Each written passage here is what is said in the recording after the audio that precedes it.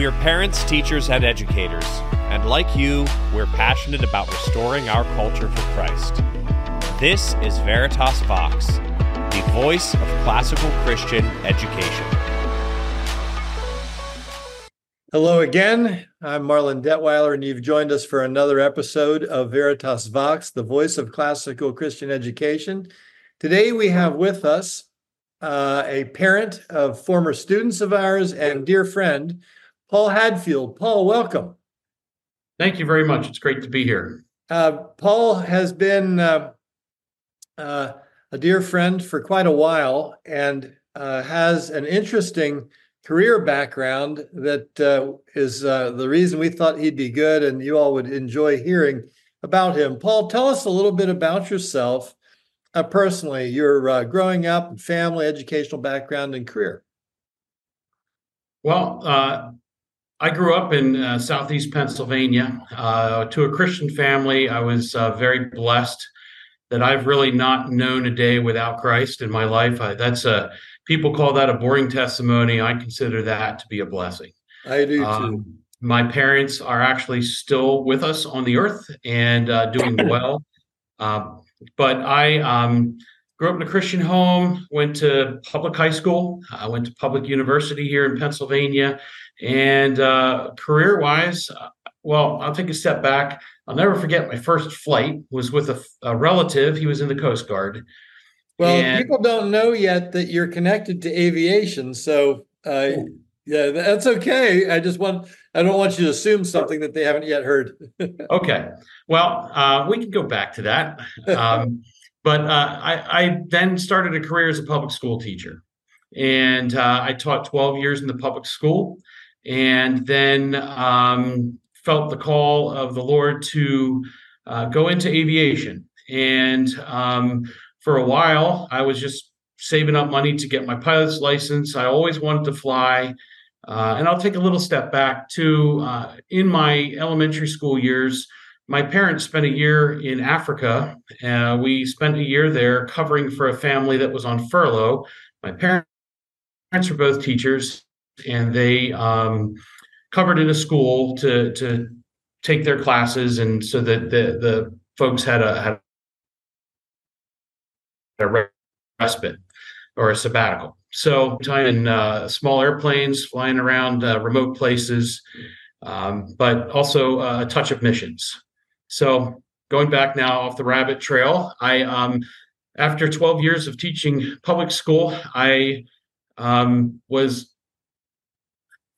there was a lot of stuff that went on, and God was calling me out of that. We'll just put it that way. And so I went to Moody Bible Institute in Spokane, Washington, where their aviation school had just moved to.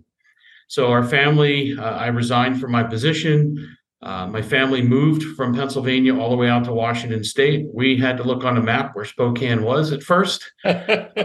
It's not in Seattle like most people think. Oh, it's very different. I've been Washington, there. practically in Idaho. So spent 4 years in school at Moody, became an aircraft mechanic and a commercial pilot there. And their goal is to train missionary pilots. And so from there, we worked on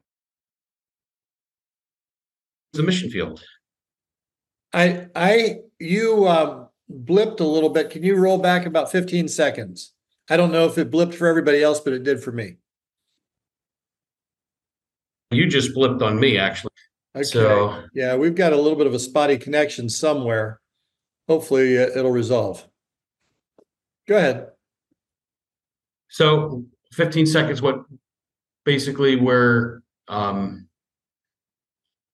Spokane. You want to just talk about that? Okay. Well, we moved to Spokane for me to go to Moody Bible Institute's Missionary Aviation Flight School. I gained my airframe and power plant mechanics license and my commercial pilot's license in preparation to go to the mission field. And then we were looking at various fields to serve on, and that is how we ended up moving to Alaska after that. So you ended up moving. Did you move originally to the Kenai Peninsula? Is that where you moved when you first went there? Yes, we moved to the Kenai Peninsula from Spokane, Washington Okay. in 2010. And you were there as a pilot working for a bush pilot ministry called Arctic Barnabas for 10 years. And the whole idea of being a bush pilot is something that I think people have ideas about, but it was the reason I wanted to have you talk, because while you're in the Kenai Peninsula, living there, you have children in our program, and we've gotten to know each other. I think our first introduction was probably when you were in Spokane. I don't remember if we met before then or not, but we certainly got to know you then.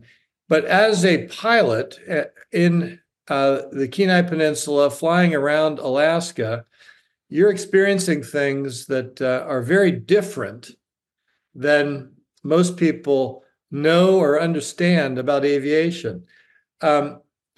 What tell us first, I guess, maybe about the ministry Arctic Barnabas. What's it there? What does it do? How does it serve in the mission field?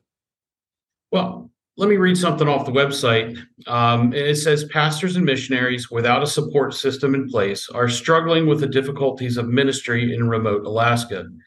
It's the vision of Arctic Barnabas that remote Alaska has a thriving gospel presence. People don't completely understand. There's a lot of Alaska shows, and they don't understand how big Alaska really is and how remote most of it is. And, being a missionary, we had to share in churches. So some of the statistics, you can fit 14 Pennsylvanias inside of Alaska. And they have like 1% of the roads in Alaska that Pennsylvania has.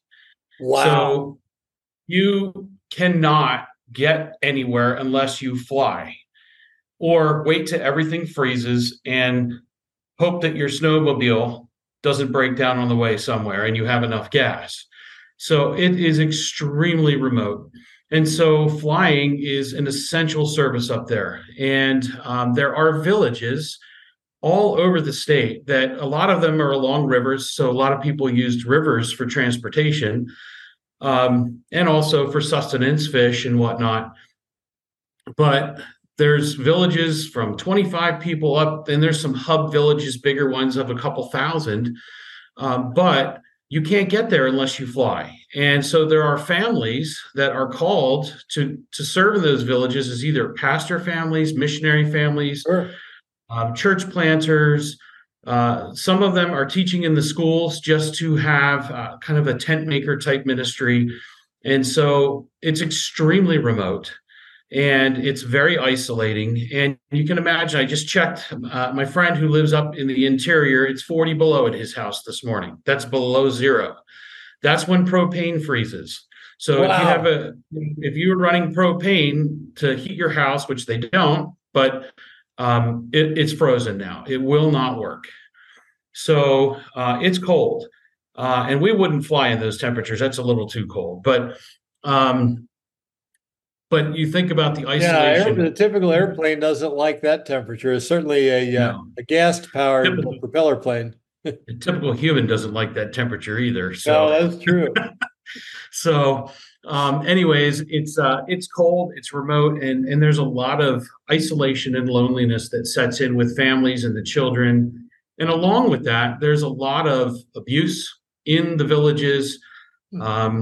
There is a lot of alcohol abuse. There is sexual abuse. And so families can't let their children just go out and play all the time because there's safety concerns. And so having opportunity to interact with others is not always easy. They're always doing it on their own, with their families. And as the kids get older, it's better. But we, as Arctic Barnabas, tried to come along the families to encourage them, almost like a member care organization for multiple organizations. If they could agree with our very generic statement of faith, then we would serve them. And we did lots of different things.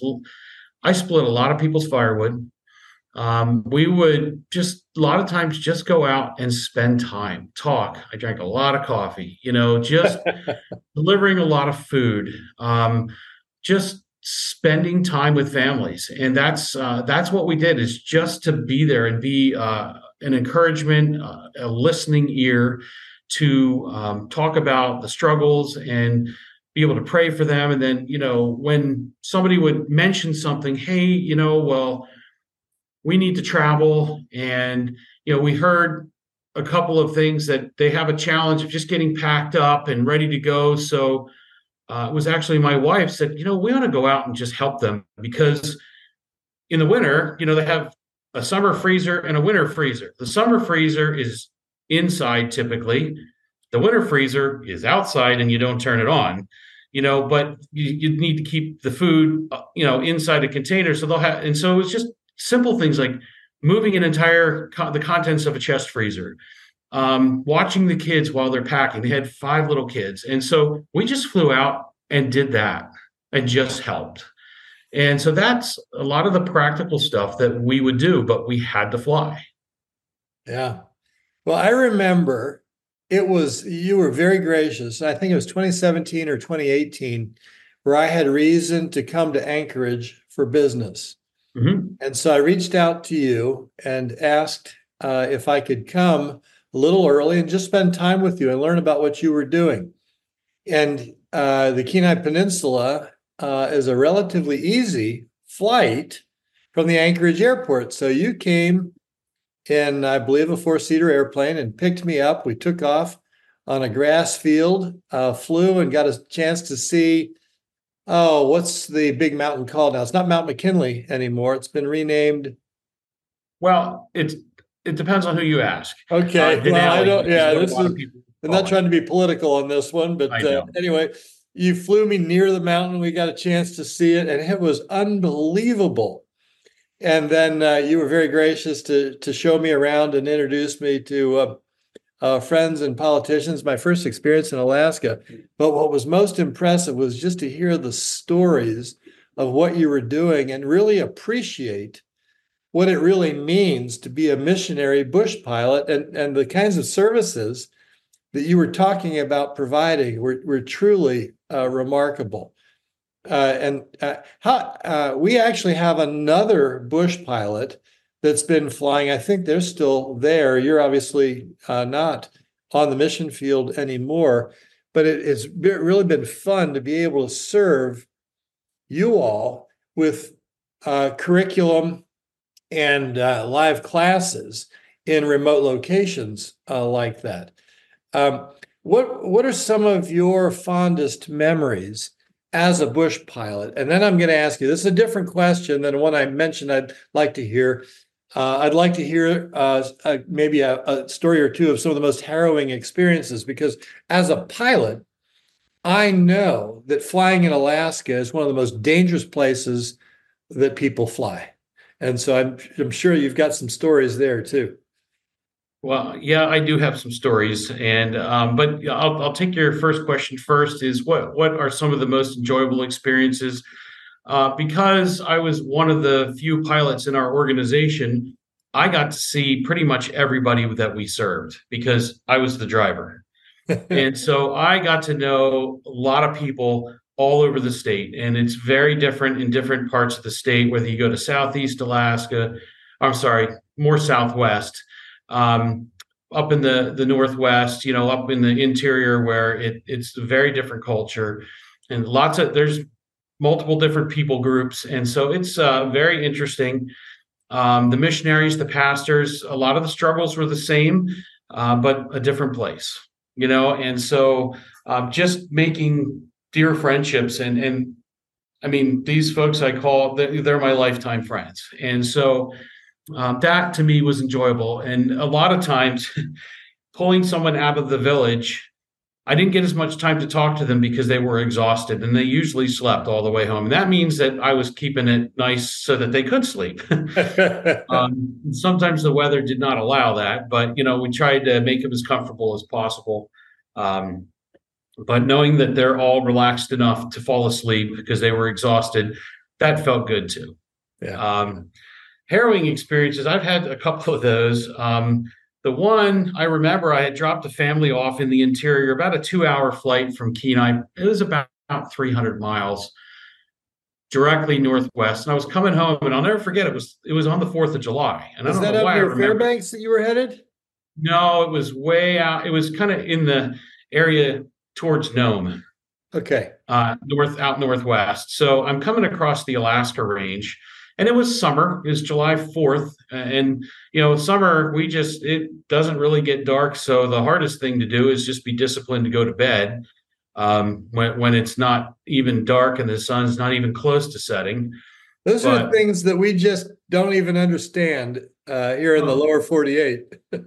A little rabbit trail. There was days you've been to our house there. We're working out in the yard, doing a couple things, preparing for winter, because we always talk there was 2 seasons, winter and getting ready for winter. And so we're splitting firewood and getting stuff ready. And I realized I'm kind of hungry. And I look at my watch, it's 10:30 at night. We had to eat. Everybody's distracted doing stuff. So we thought, well, maybe we got to stop to eat. So stuff like that was just different. But we did enjoy it. But that day on the 4th of July, just coming back from this village, it was kind of a thunderstormy day in Alaska. By Alaska standards, it's very different than down here, the thunderstorms. They do get them. That's how most of the fires start in Alaska, by lightning strikes. Okay. But they're not like the huge lines of thunderstorms that we have coming across the country. There's really never a tornado associated with it, but there's a lot of turbulence. And one day I'm just trying to scoot between stuff, and I got over the Alaska range. I was probably about 50 miles from home. And I remember I was at 17,000 feet, and the plane I was flying at the time was not pressurized. So I have like in the hospital, I have an oxygen cannula on. I'm breathing oxygen, and I'm by myself, and I'm glad for that. And I got into some turbulence and some icing that was, well, it was so severe that I actually had the thought, I hope my family can do okay without me. And it was violent. And I remember looking at my altimeter, I was at 17,000, and it felt like a blink of an eye, and I was at 20,000. I'm glad I went up and not down, but there was plenty of room between me and the mountain range, but still, it was incredible. The vertical speed. I don't know how fast it was, because I'm just trying to keep the air. Thousands of feet per minute. Oh, it was incredible how fast I went up. So, and then I could not get a hold of anybody on the radio, because I'm picking up ice on the airplane. You've had that happen, but it's extremely loud when I'm getting incredible amount of ice. And I'm flying a twin engine at the time, so I have an engine on each wing. And then in the middle of all that, one of my engines started to have what I call an RPM deviation, which means, looking back on it, I think it was actually ice on the intake. So it wasn't getting enough air. And as I was getting ready to pull a lever, because there's always redundancies in aircraft. And so there's a lever I can pull to get air from a different location that's not picking up ice. All of a sudden, I'm out of it. And it's beautiful. And I'm looking at home in front of me. And I'm sitting there going, thank you, Lord. And I'm just praising the Lord that I'm out of that, and I'm still in the air, and I'm not upside down. And I'm actually, as we like to say, I have the dirty side down and the pointy end forward. And I'm the spinny thing's going.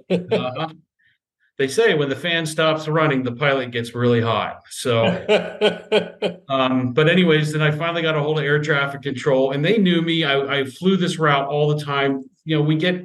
It's a small community. They know me. They know my airplane. And they said, hey, do you need anything? And I told them over the radio, I am going to need a minute. And he laughed over the radio. He said, okay, you got it. And then I just proceeded home. And those were those days when, my wife would say, how was your day? I was like, it was good.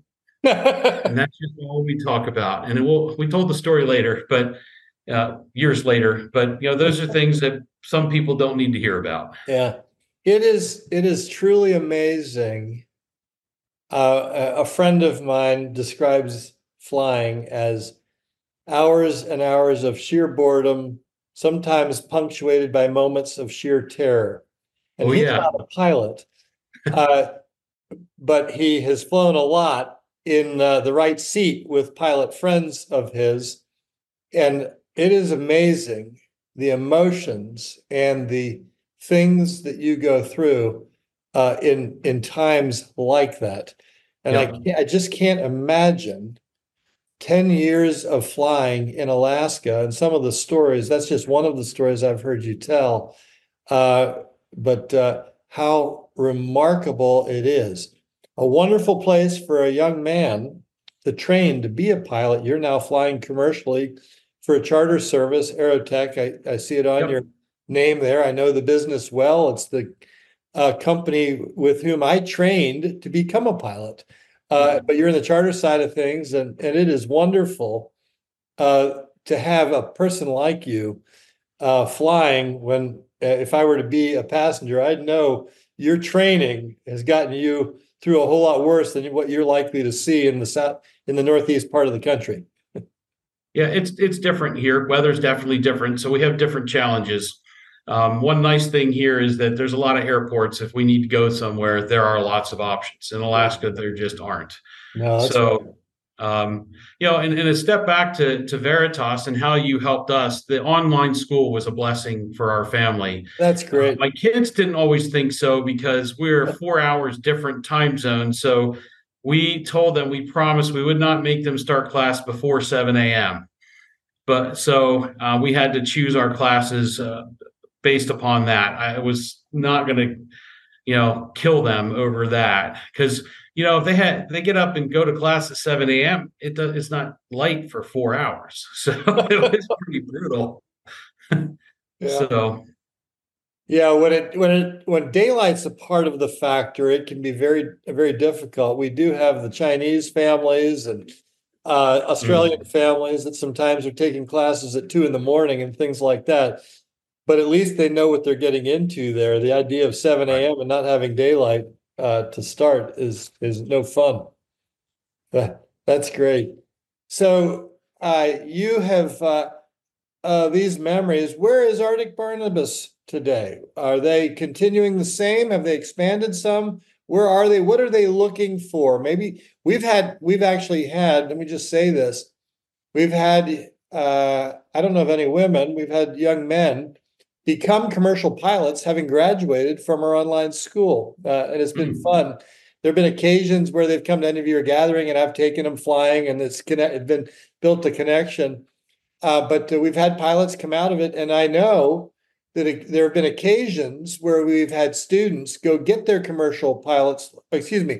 their private pilot certificate while a student, and we give academic credit for that. So I want to let people know that that's a possibility. If you're in a diploma program, we'll give you credit if you get the certificate while you're in school with us. But what can you tell us about Arctic Barnabas today?